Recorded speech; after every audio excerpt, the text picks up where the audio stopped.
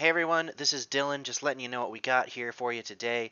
This is an audio recording from a video that we shot via a WebEx conference about electric vehicles with some great panelists. The full video will be up on our website within the week, but for now, here is the audio for those of you who want to listen to it on the go. This is another episode of On the Grid by Z Prime. Love your energy.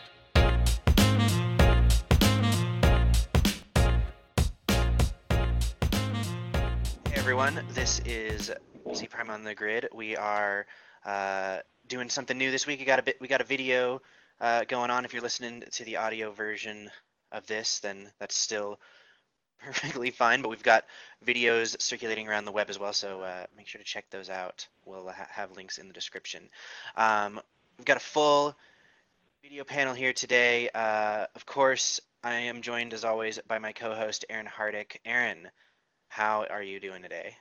I'm doing well, Dylan. We actually had a storm move through Austin last night, and I know that one of our coworkers, Emma Garcia, lost power for a moment, but it moved through and it actually brought the temperature down here a bit. So, although Austin did close its public parks and trails for the weekend because of Easter weekend, and they thought, a lot of people would be outside, they closed the parks and trails, unfortunately.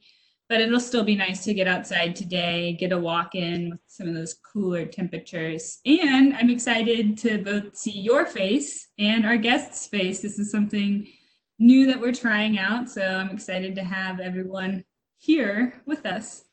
It's going to be great. And by the way, if anything else, the governor of Montana, Steve Bullock, just put out a statement saying that the Easter Bunny is an essential service, and we'll still be distributing chocolate eggs and gold eggs full of $5 bills, depending on your family. But we're here not to talk about the Easter Bunny. We're here to talk about electric vehicles. We've got some great people on to talk about that. Returning to the show for his third appearance, I think the first three-peat of On the Grid tenure. We've got Austin Energy's Manager of Electric Vehicles and Emerging Technologies, Carl Popham. How's it going, Carl? Personally, it's going good, considering all the craziness going on. I'm excited to be a three-peat in this esteemed information outlet. At five-time, do I get a five-timers jacket? So maybe for a three-peat, could I get a scarf? Because those are kind of hard to come by right now, or a face mask. And then maybe get a blazer for a five-time if I achieve the five-timers club. The best I can do is a Five Guys t-shirt. That's perfect. Thank you. All right, then we'll land on that.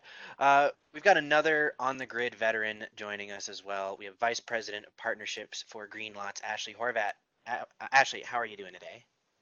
I'm doing good. Yeah, just hanging in there on my on Bay Bridge Island and bunkering it up. And I've got a 4-year-old, so trying to keep him occupied as well as working. But I'm pretty lucky in that regard, so doing good.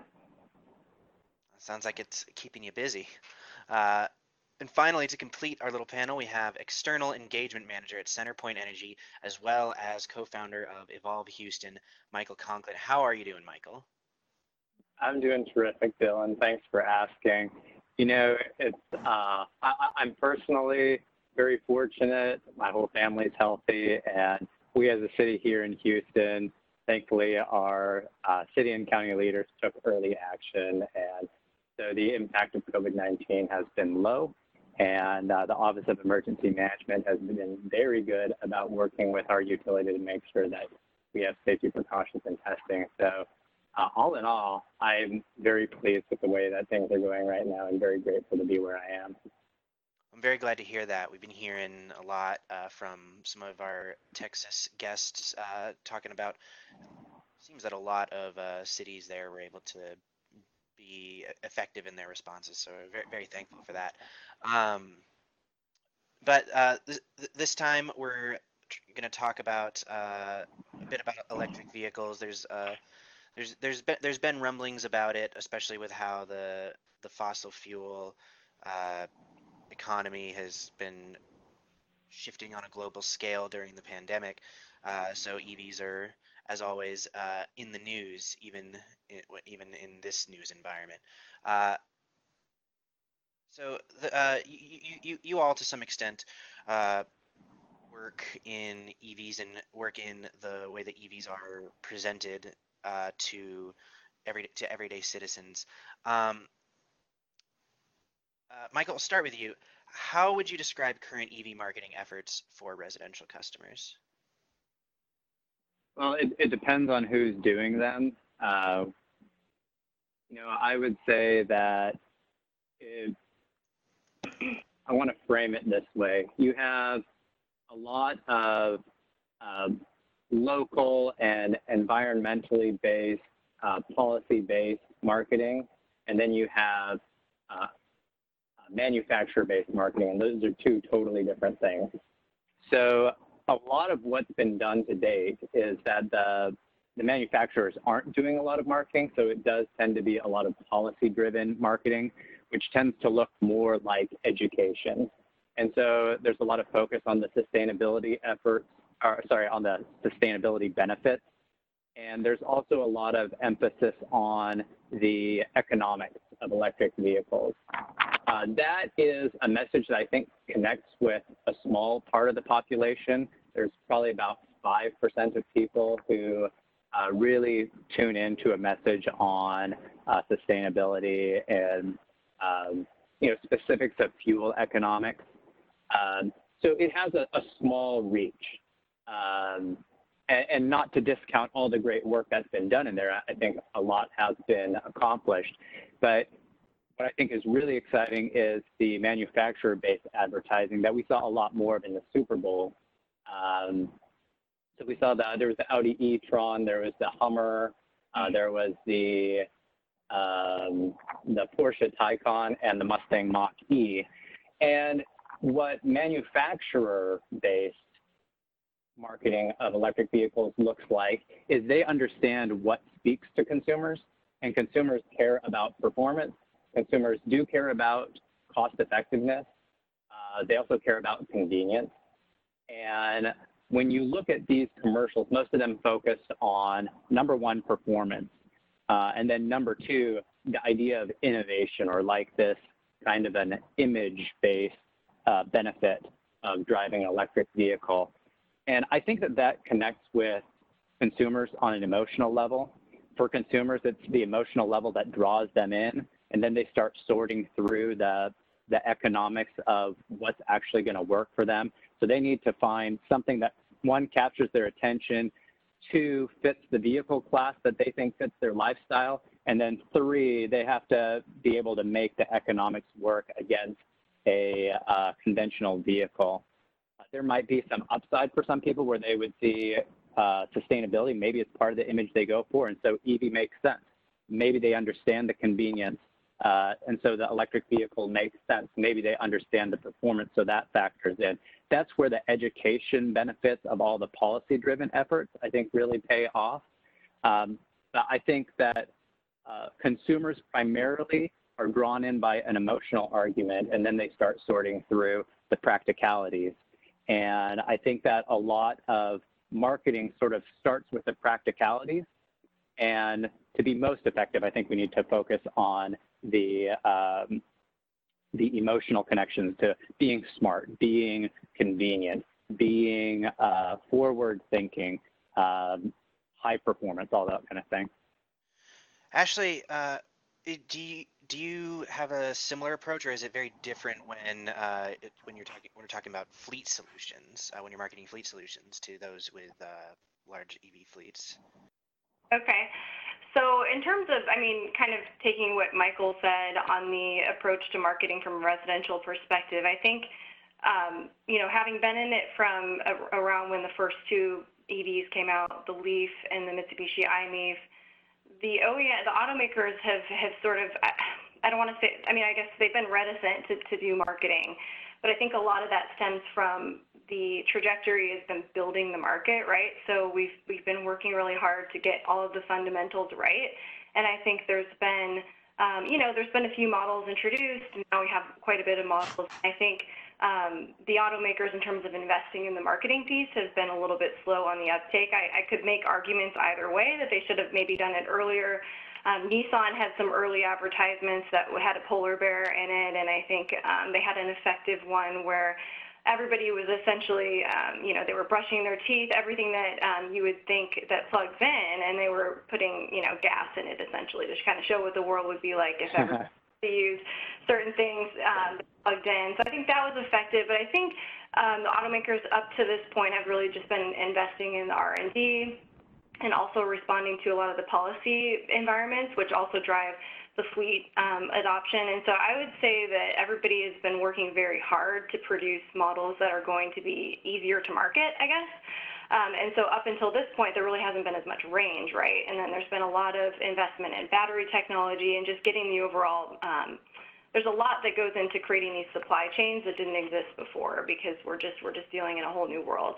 And then top that off, you have utilities, automakers, and others who really hadn't worked together before, suddenly having to work together on a really deep level. And there's so much work to be done on the permitting side and just everything that goes along with infrastructure. So I would say up until this point, in some ways, I think we should have had marketing earlier, but then in some ways, I think it's almost good that we're really preparing and sophisticating the industry so that when we do introduce these vehicles into the market on a wider scale beyond early adopter, I think Z-Prime's research showed that we're still in the early adopter phase, but I think, up until this point, the marketing has been, I would say, a little bit subpar.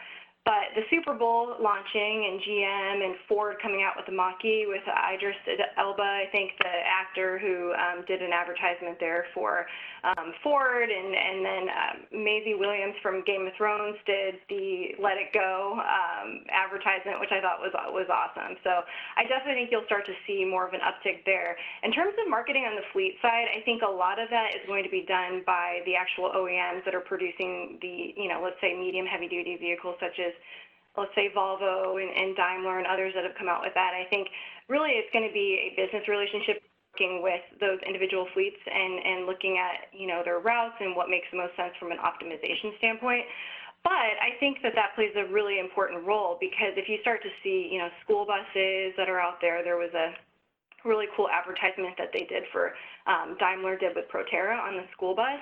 And I think if customers on the residential side see, okay, well, look, Volvo and all of these other major OEMs are really putting heavy duty trucks out there, why not, why can't I trust sort of the light duty? And I'm sure we'll get into this more, but I think infrastructure is the key piece. I think that was the number one reason people hadn't considered EVs in your survey that you did, which time and time again, that becomes an issue. So we can kind of talk more about that, because I do think that there is something to be said about making sure that people understand sort of the availability of charging. Carl, any thoughts from your perspective on what you're seeing in regards to EV marketing and driving adoption efforts? Ashley used the term subpar historically from the manufacturers. And so, we launched our program in 2011. And I would use the term marketing of EVs at that time was abysmal, just terrible. I think subpar is being quite gracious. Some of my favorites, and I used to publicly shame these and give out, my version of EV Razzie Awards, is you had the i3, they had a campaign around it, just showed you getting a ticket from a police officer. The tagline, well, at least you save money on gas. That's getting a ticket is not a desirable state or emotional state to draw people into your brand. You had the Chevy Bolt, the V. They had a campaign around a guy needing to use the bathroom at a gas station, but at least he doesn't need to fill up with gas. And even Nissan Leaf, which tried to be clever with the early adopters, they still focused on this EV as medicine for the planet, and buy it because you're going to do this bigger thing. And I think that resonates with such a small sliver. If you talk to successful people who sell cars, they tell you they don't sell cars, they sell lifestyles. A car is a hugely impractical thing as we buy it today.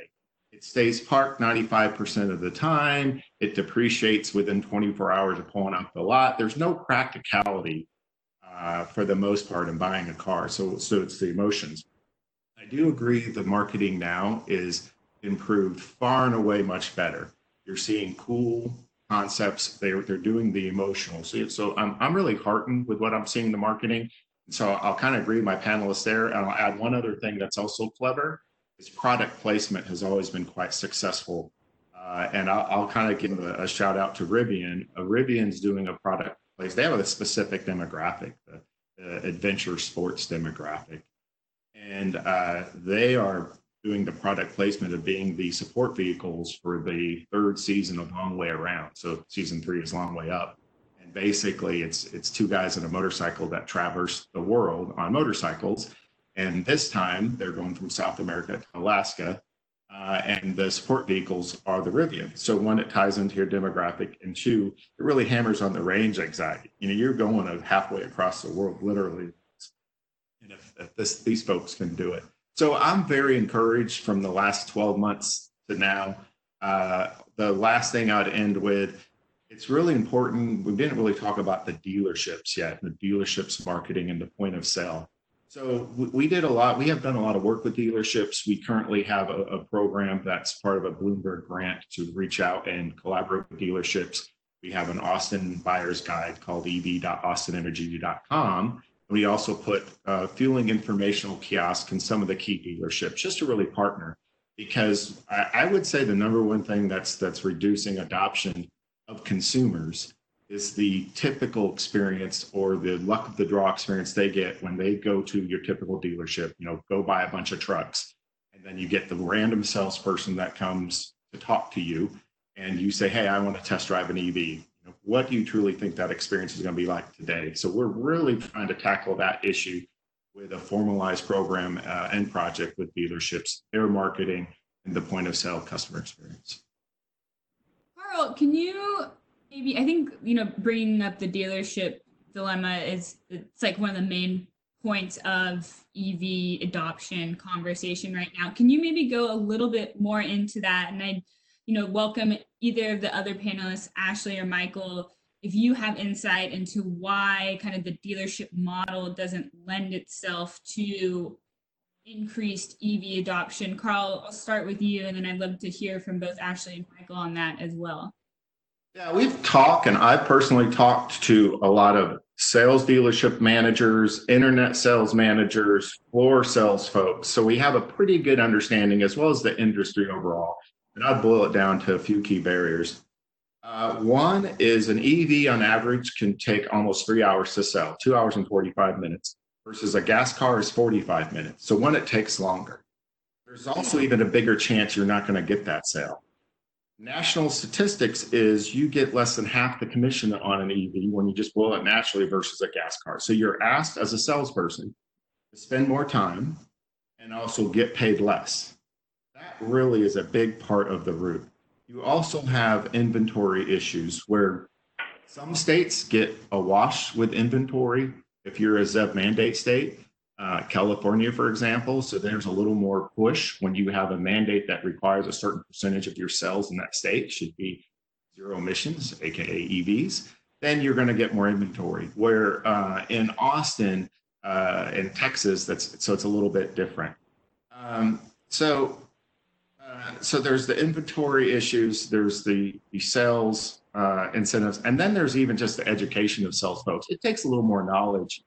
We've sent shoppers and secret shoppers to dealerships, and it's real hit and miss. And we have personally heard things saying that gets 12 miles. Rarely do people know about the incentives. They might have heard of the federal incentives, but they didn't know of active state incentives. Say Texas has a $2,500 EV incentive. Car dealerships know it.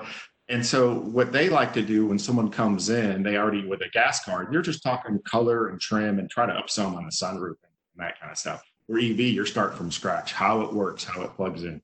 So our program puts the kiosks in the dealerships. So not only the salespeople, but potential drivers can self-learn that to really cut down that cycle time there, for example. Yeah, to add to that, I mean, did you all see there was a gentleman who lost his job, and he kind of came up with this really cool creative idea where he started a business and he was actually shopping for other people. Like, he's formerly from a dealership, and then he started getting customers calling from all over, and he was trying to sort of disrupt the industry. So I think everything Carl said is right, and then I would just add the overall dealer model in general for selling cars, I think, is a bit dated, and people, for the most part, dread going into a dealership just based on the experience. So I think, you know, Tesla and Rivian more recently, as Carl mentioned, is really going to have a little bit of an upper hand there in terms of that sales experience. I think the main thing, the inventory that you touched on, Carl, is really important. In my former life, being in the regulatory world, it was interesting because we would get pushback from, you know, the OEMs in a public forum that, you know, our cars aren't selling in your states, because, you know, people don't want to drive these EVs. There's snow. It's like, well, Norway has snow, and they're doing pretty good on EV adoption. So we sort of challenge that and look. And if you actually drill down and look at the inventory at all the dealerships in the specific territories, I mean, it's abysmal, to use your word. You know, and you actually look, if they're not on the lot, and number one, they're not going to be speaking about them. People need to get in the vehicle. So the availability of having them to drive is really important. I think the overall model, as Carl mentioned, I think also having control over that lifestyle question, right? So you can train people, specifically at Tesla, they live and breathe, you know, the brand itself.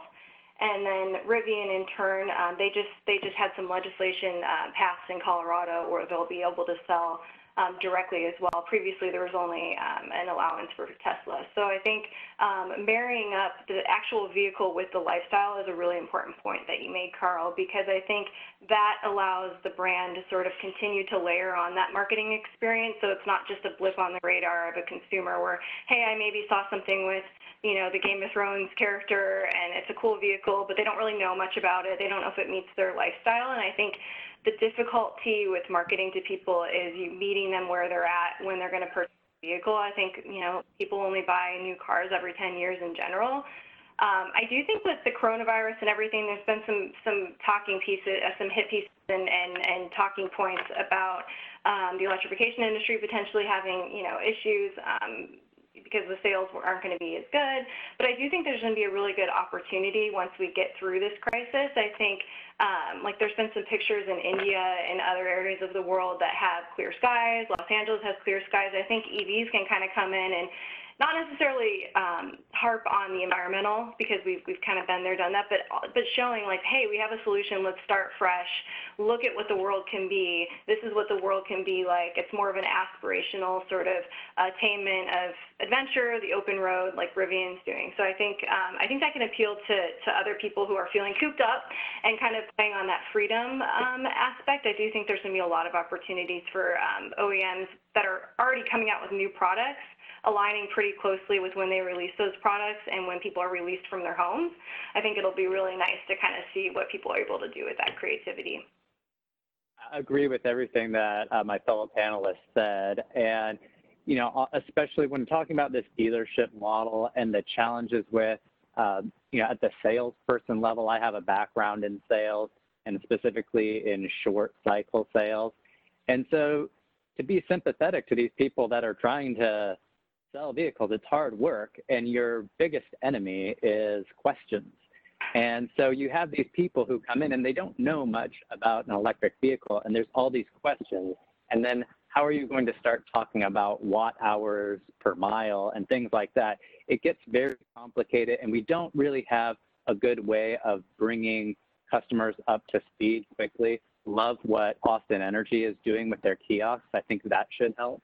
But you know, when questions come up, the incentive for the salesperson is to shift to something that won't raise so many questions, and that's a gas vehicle. And you have an easy segue because you can say, well, you know, this gas vehicle is very much like this EV, and it costs $10,000 less. So right away, you have a very easy way to shift them off of the EV. And that's what happens a lot. And it's for very understandable reasons. So one of the best ways to sell more electric vehicles is to create more educated EV shoppers. And that can be accomplished through experiential marketing, getting people in cars. When people feel an electric vehicle, that goes a long way. Try before you buy programs are really important. Tesla does a great job with this. I don't know how well known it is that when you buy a Tesla, you have 7 days to return it. That's pretty compelling. You know, you can buy it, you can drive it for 7 days, and if this doesn't work for your lifestyle, give it back. I mean, how easy is that? I think that if more dealerships would enable some sort of a long-term trial program something like that week, I think that would have a huge impact. Yeah, I noticed what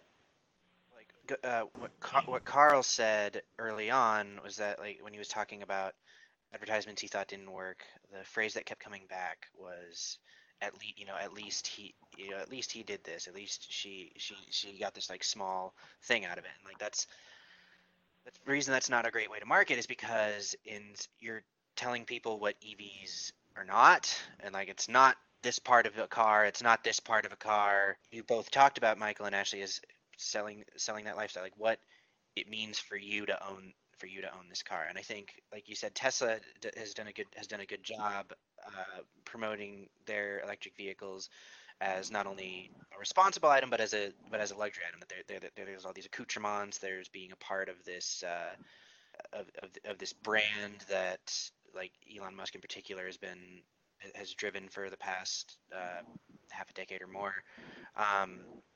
Dylan, before we leave this, I'd just like to harp on one more point. Yeah, go for it. One thing that I think is really an encouraging trend in manufacturer modeling, is the connection to quality. And this is where you were talking about the positives. What do you get from an electric vehicle instead of what do you not have to do anymore? And the number one thing that consumers care about is quality, performance being a part of that. But quality also means reliability. And so now you see Ford connecting their EV to the Mustang, an established brand, something that people trust. GMC connecting it to the Hummer, something that's known, something that represents durability and other things that sound like reliability. This is very different than putting out a new car that's called a Volt or a Leaf or something else that no one's ever heard of before.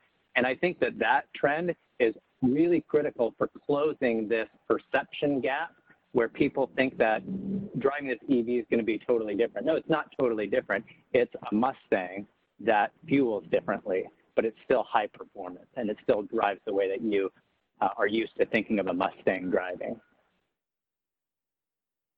Yeah, that's exactly right. I've said this probably 3 times on this show, but I always go back to that time when Subaru announced that they were making electric versions of all their vehicles to be sold only in Australia, but that part was always hidden deep in the article. So when the headline was making its way across social media, all my friends up here in the Pacific Northwest were like, this is a game changer. I can finally get an Outback that is also an electric vehicle, until they found out that you actually can't, but unless you live in Australia. But I think that alone is could be a huge thing going forward. Is there anything else you guys have seen that have been like effective strategies in driving adoption at a local level? I think, I don't know if you guys are familiar with what Veloz is doing. I think that's kind of been the difficulty along the way, is trying to figure out how to not just market an individual model, what we've been talking about is specific models, but how to market just the overall movement and sort of electrification in general. Because if you think about it, it is a shift in the way that we fuel. So there's one mode of thinking that's, like Michael was speaking about, which is just focusing on the quality, and this is just another version of the car. But then there's another mode of thinking that I would say probably Veloz has taken, where they've been more speaking about all the modes of electrification, from light-duty vehicles to buses to, electric for all is their tagline. And I do think that's effective. The difficulties with that is acquiring the funding necessary to, of course, get that out in the markets that it needs to get out. And they've done a really great job.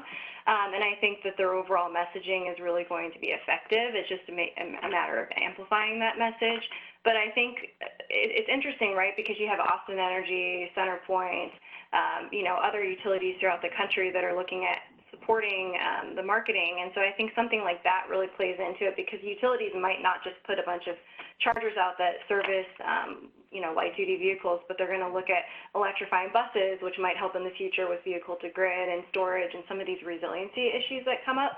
And then it also gives cities, a chance, like the city of Houston, to really think about it from a holistic perspective, from schools that are in their district to, maybe airports that are electrifying, to city fleets because it's kind of painting this picture of a broad swath of electrification, and it's harder to pinpoint that to a residential customer, but I think that's where the OEMs, really come into play to start pinpointing specific model marketing. But I do think it is important to find a way for the industry writ large to really focus on that education at the forefront. And Michael, you mentioned earlier, having that education happen so that when they get to the dealership, they don't have as many questions, and they can probably answer their own questions, which most likely happens.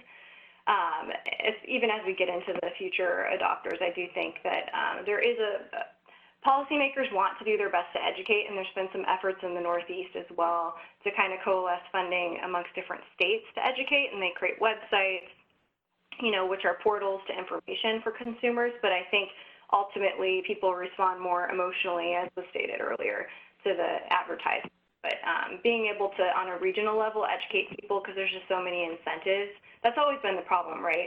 Even when there's incentives, like in Colorado, they've had so much funding available for so long, but they haven't seen the adoption. And I think one of the major issues is just getting that information out to people, that they know that that's there and that they should actually want to utilize that. I couldn't agree more with the idea of putting education as a high priority for making sure that the sales and the sales cycle is manageable and fast. One of the things we got to do is we got to not only educate people, but we got to make it simple and easy to understand in a few quick steps. I remember this company that I saw out of California, Enervy. I'm sure you guys have probably run into them before. Enervy has a really cool thing that they do where they do some web search optimization, and they make it so that when you search for a vehicle, it'll show the vehicle that you search for, but then it'll also show an EV. And they boil the comparison down to three simple things: purchase price, fuel, and maintenance. And they just take those three things and they show the 3 for this car, the 3 for that car, and many times the EV works out to be cheaper. That's easy to understand. And so when the education can be there, but the education can also be simple, I think it's more powerful. Yeah, and I want to weigh in on education as well, what utilities can do and what cities can do. So some examples is one thing we're doing is we launched a program called EVs for Schools. And EVs for Schools is a program for 4th grade to 12th grade to educate the next generation.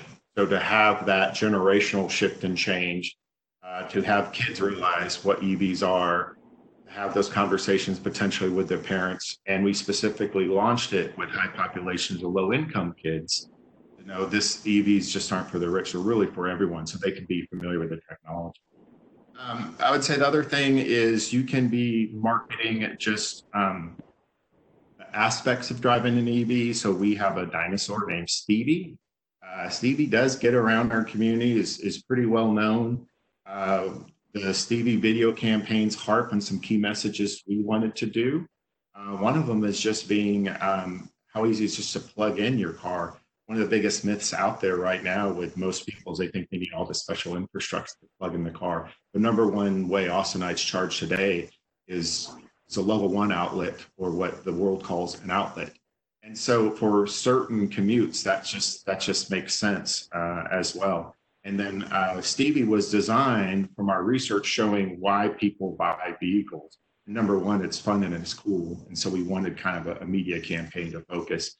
And then I would kind of say last is, at the end of the day, is have some compelling, easy to understand products. Demystify selling KWH and all these complicated rate structures. When we launched our public charging, it's unlimited for $417 a month. People can understand, okay, well, that's a new gas bill. We also work with local auto dealers, is if you wanted to buy this for $50, buy a year's worth of paid for charging, you can sell it. So when someone came into a Leaf dealership, well, how much is it going to cost me? Rather than the complicated conversation of how KWH and how that works is, well, we've already prepaid card for you. It comes with every lease or purchase of a new Leaf. The first year is on us. So people can start, wrapping their heads around it. So I think there's a lot of things you can do to reduce barriers. I think outreach and education is a big part of any strategy. Carl, you and Ashley have both now mentioned one particular part of EV marketing that I want to talk about. So in Z Prime's latest EV research, we surveyed 1,000 US consumers on whether or not they would buy an EV, if not, why. And the top 3 concerns for purchasing electric vehicles, number 1 was charging availability. Ashley, you mentioned that earlier. Carl, you just talked about it.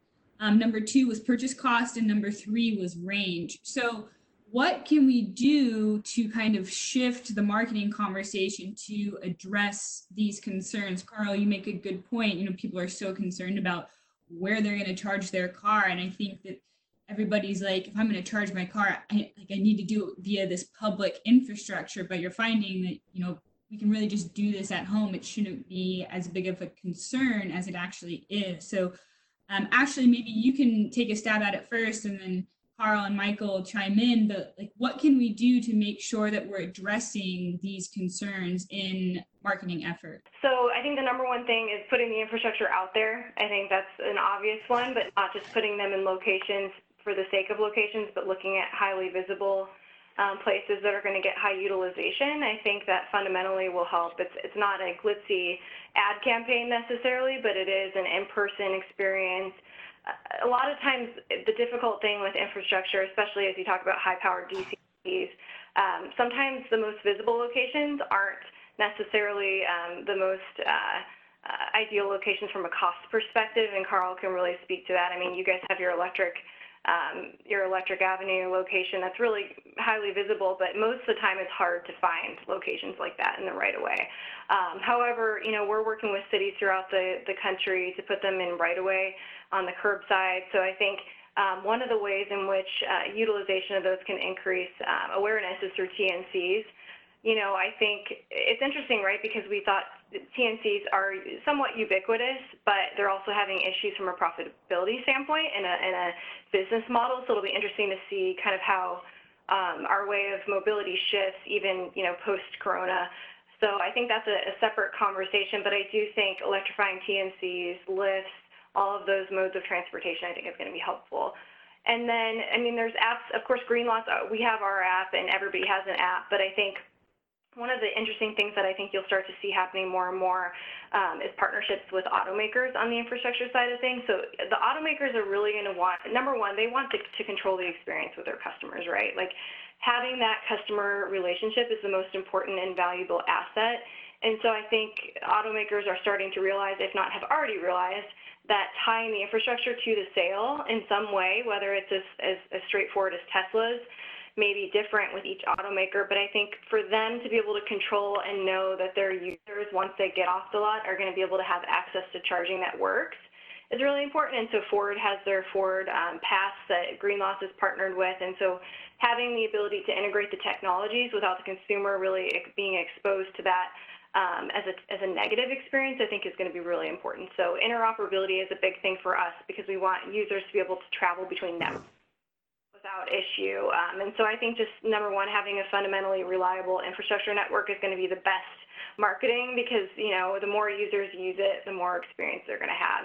And then number two is tying it into the actual vehicle. I think that's going to be critical. And I am seeing that more and more as vehicle rollouts are happening. OEMs are realizing they need to roll out infrastructure alongside. And then the preliminary, less, you know, enticing part of it is just the sort of pre-planning that is required prior to the marketing rollout. I've seen some marketing on infrastructure that isn't as tied to the actual purchase of the vehicle, so I think that's important.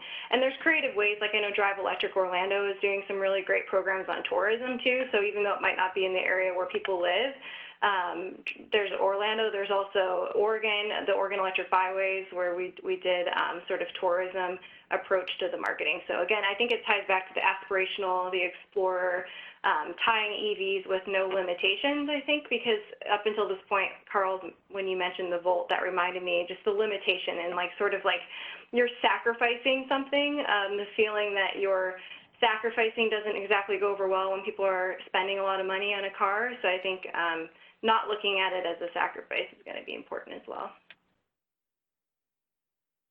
I think you talked about the 3 main barriers: cost, range, and then is the infrastructure available? So one thing on the infrastructure question, the follow-up question I'd like to hear on that survey is your daily commute less or greater than 40 miles?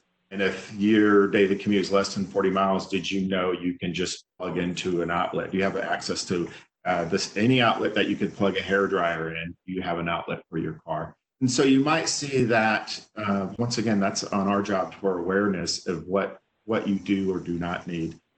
Cost, several years ago, we thought it was the right time due to we see the cost dropping and starting to see a viable used car market on EVs. So we launched EVs are for everyone. And what we're finding is people are getting into very gently used Leafs, $7,000, $8,000, 2 to 3 years old, 15,000 miles, highly reliable. Same thing with some of the electric Fiats coming on the market. People are buying those for under $7,000, and they're cute and they're fun.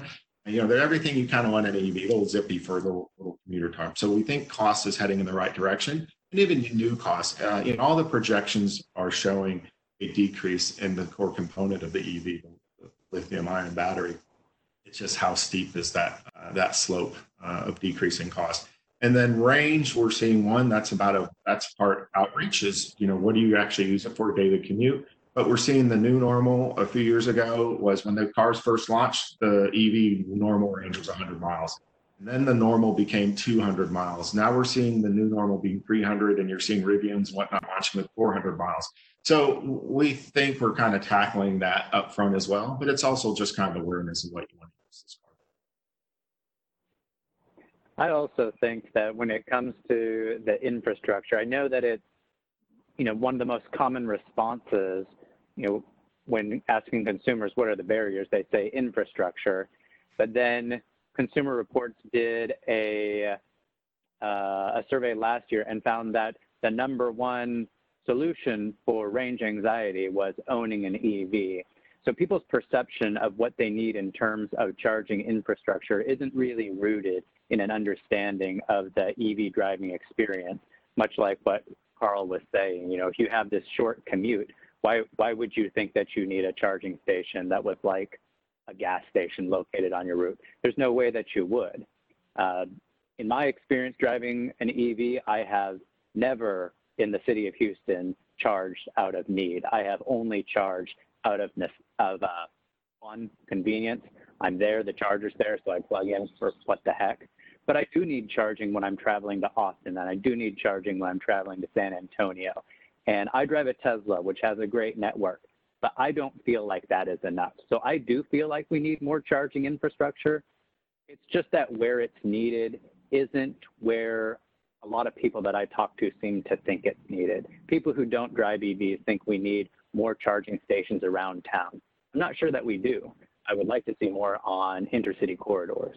So that actually leads into the last question I wanted to ask, since we're pushing up against time here, which is what change do you personally want to see, big or small, in the EV space that you think would represent a step forward that you'd like to see? And Carl, we'll start with you.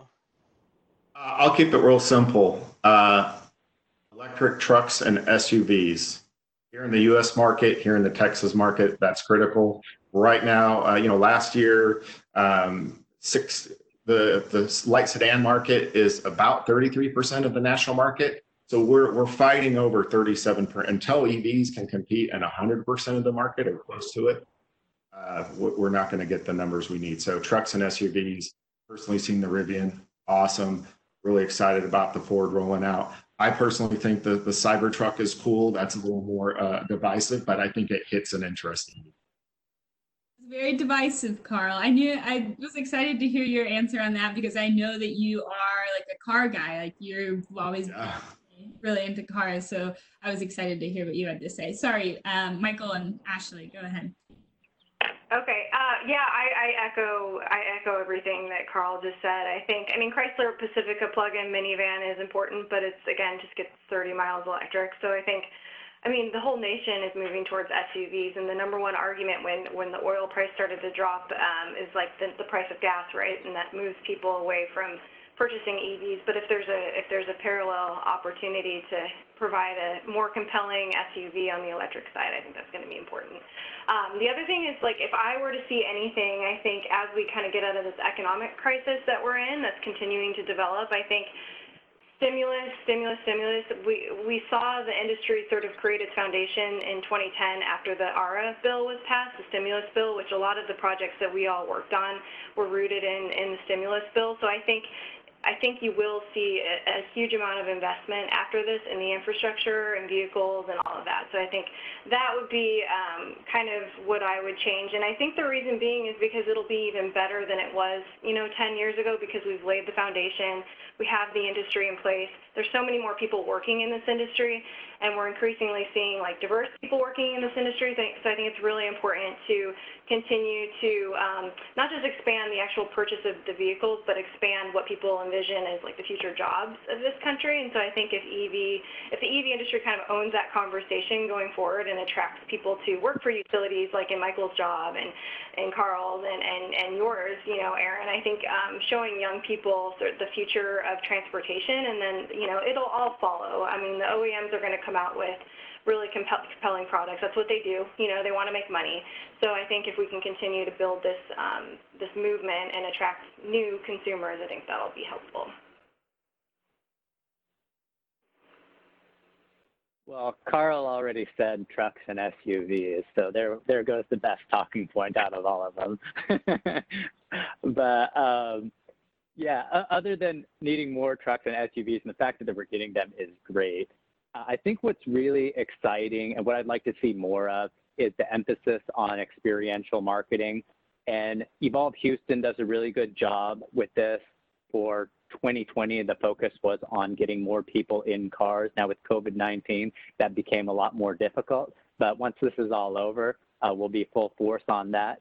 But I think also promoting programs like the 7-day return policy that Tesla has, if we can have that more broadly adopted, I think that would have a huge impact. If we could get car rental companies to add some electric vehicles to their fleet where people could try them low risk, I think that would be really helpful.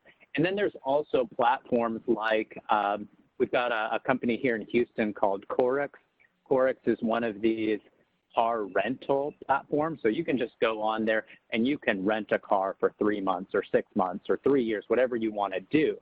And so when you can pick up an electric vehicle for 3 months and just try it out, that's low commitment.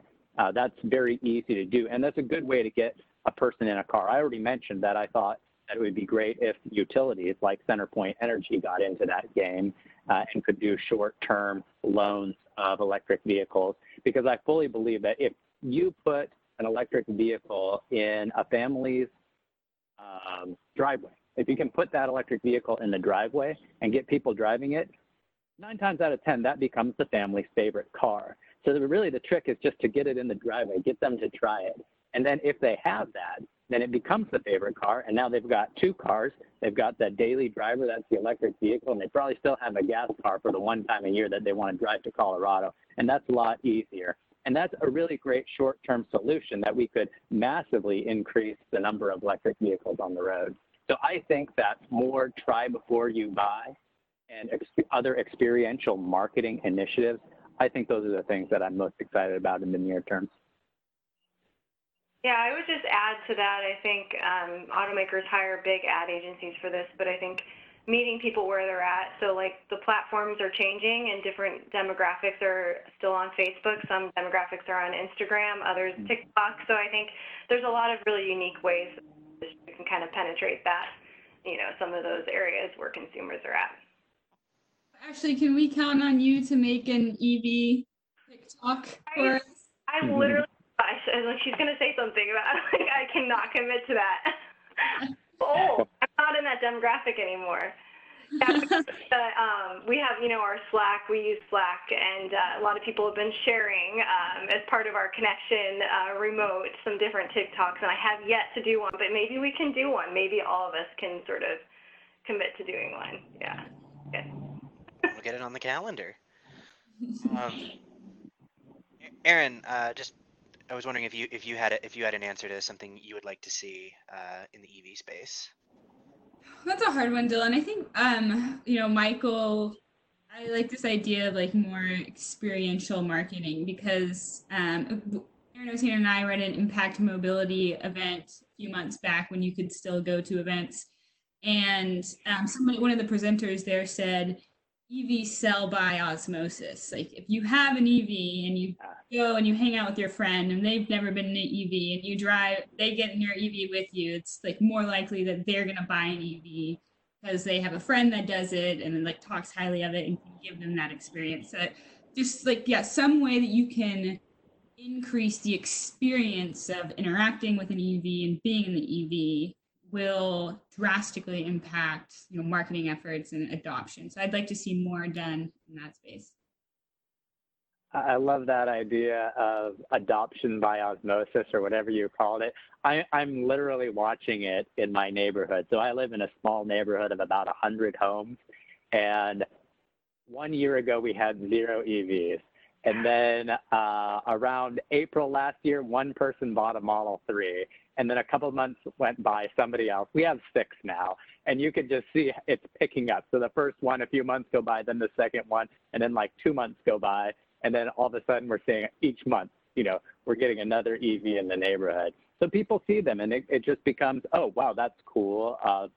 My neighbor over there drives it. I talk to him. He seems to love it. And now everybody's buying them. Now 6% of houses in our neighborhood have electric vehicles parked in their driveways. Yeah, we see the same thing at the workplaces too. And with workplace charging, you get one person on the team, they start telling the other teammate, and you get these clusters.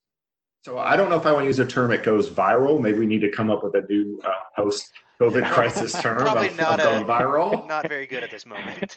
But it has those properties. Well, excellent. Thank you for those stories, and thank you for that suggestion, Aaron. Appreciate you being on and talking EVs. Thanks, Dylan. It was good to see everybody's faces. Yeah, I like your hat, Dylan. Oh, thanks. Go Hawks. I hope they come back because as of today the XFL is pretty much officially gone under. So no more spring football. So I was expecting smaller headphones though. I mean, Jason, y'all's CEO, has really paved the way of small headphone technology. So you with those clunkers, I was a little surprised. Oh yeah, exactly. Like I had to take one for the team and get the on Twitch or something, like a video game. Yeah, let's smash that like button, bros. Like and subscribe. Like and subscribe to our Z Prime content. I would not be telling the truth if I said I didn't get these initially for Twitch streaming, but yeah, next time we should do this on House Party. So yes. Hell yeah. Oh man. Okay, that's gonna be our next episode. But Ashley, thank you so much for coming in and sharing your perspectives from your quarantine. You're welcome. Thank you so much for inviting me. I always love hanging out with my Texas crew. And Michael, thanks for being on, sharing the great outdoors with us. Looks like. Thanks. It was great to see everybody. And Carl, we appreciate you and your deer being on to share your perspective as well. I appreciate it. Yeah, I think Michael wins best backdrop. I'm assuming that's a green screen. He's in a professional studio. Yeah. If that was professional, I wouldn't have put this ugly thing over here. But it looks like utility related. So. Yeah. I tried to find an angle where I could get rid of all of the eyesores, but you know what? It's a utility pole, so let's celebrate it. Austin Energy's down, CenterPoint Energy. I like down. it. And hey, exactly. this feeds the electric vehicles, right? Exactly. Appreciate it. Industry, the environment, the workplace. It's all coming together. It's visual imagery. Who thought that utilities would be the sexy place to be in 2020? Exactly. So for the rest of you, thank you for joining us either on the video or on the audio. You can find our research and media at zprime.com. You can find us on social media at zprime research, at DY Lockwood, at Aaron Hardick, and we hope our panelists and our listeners are staying safe and staying sane out there.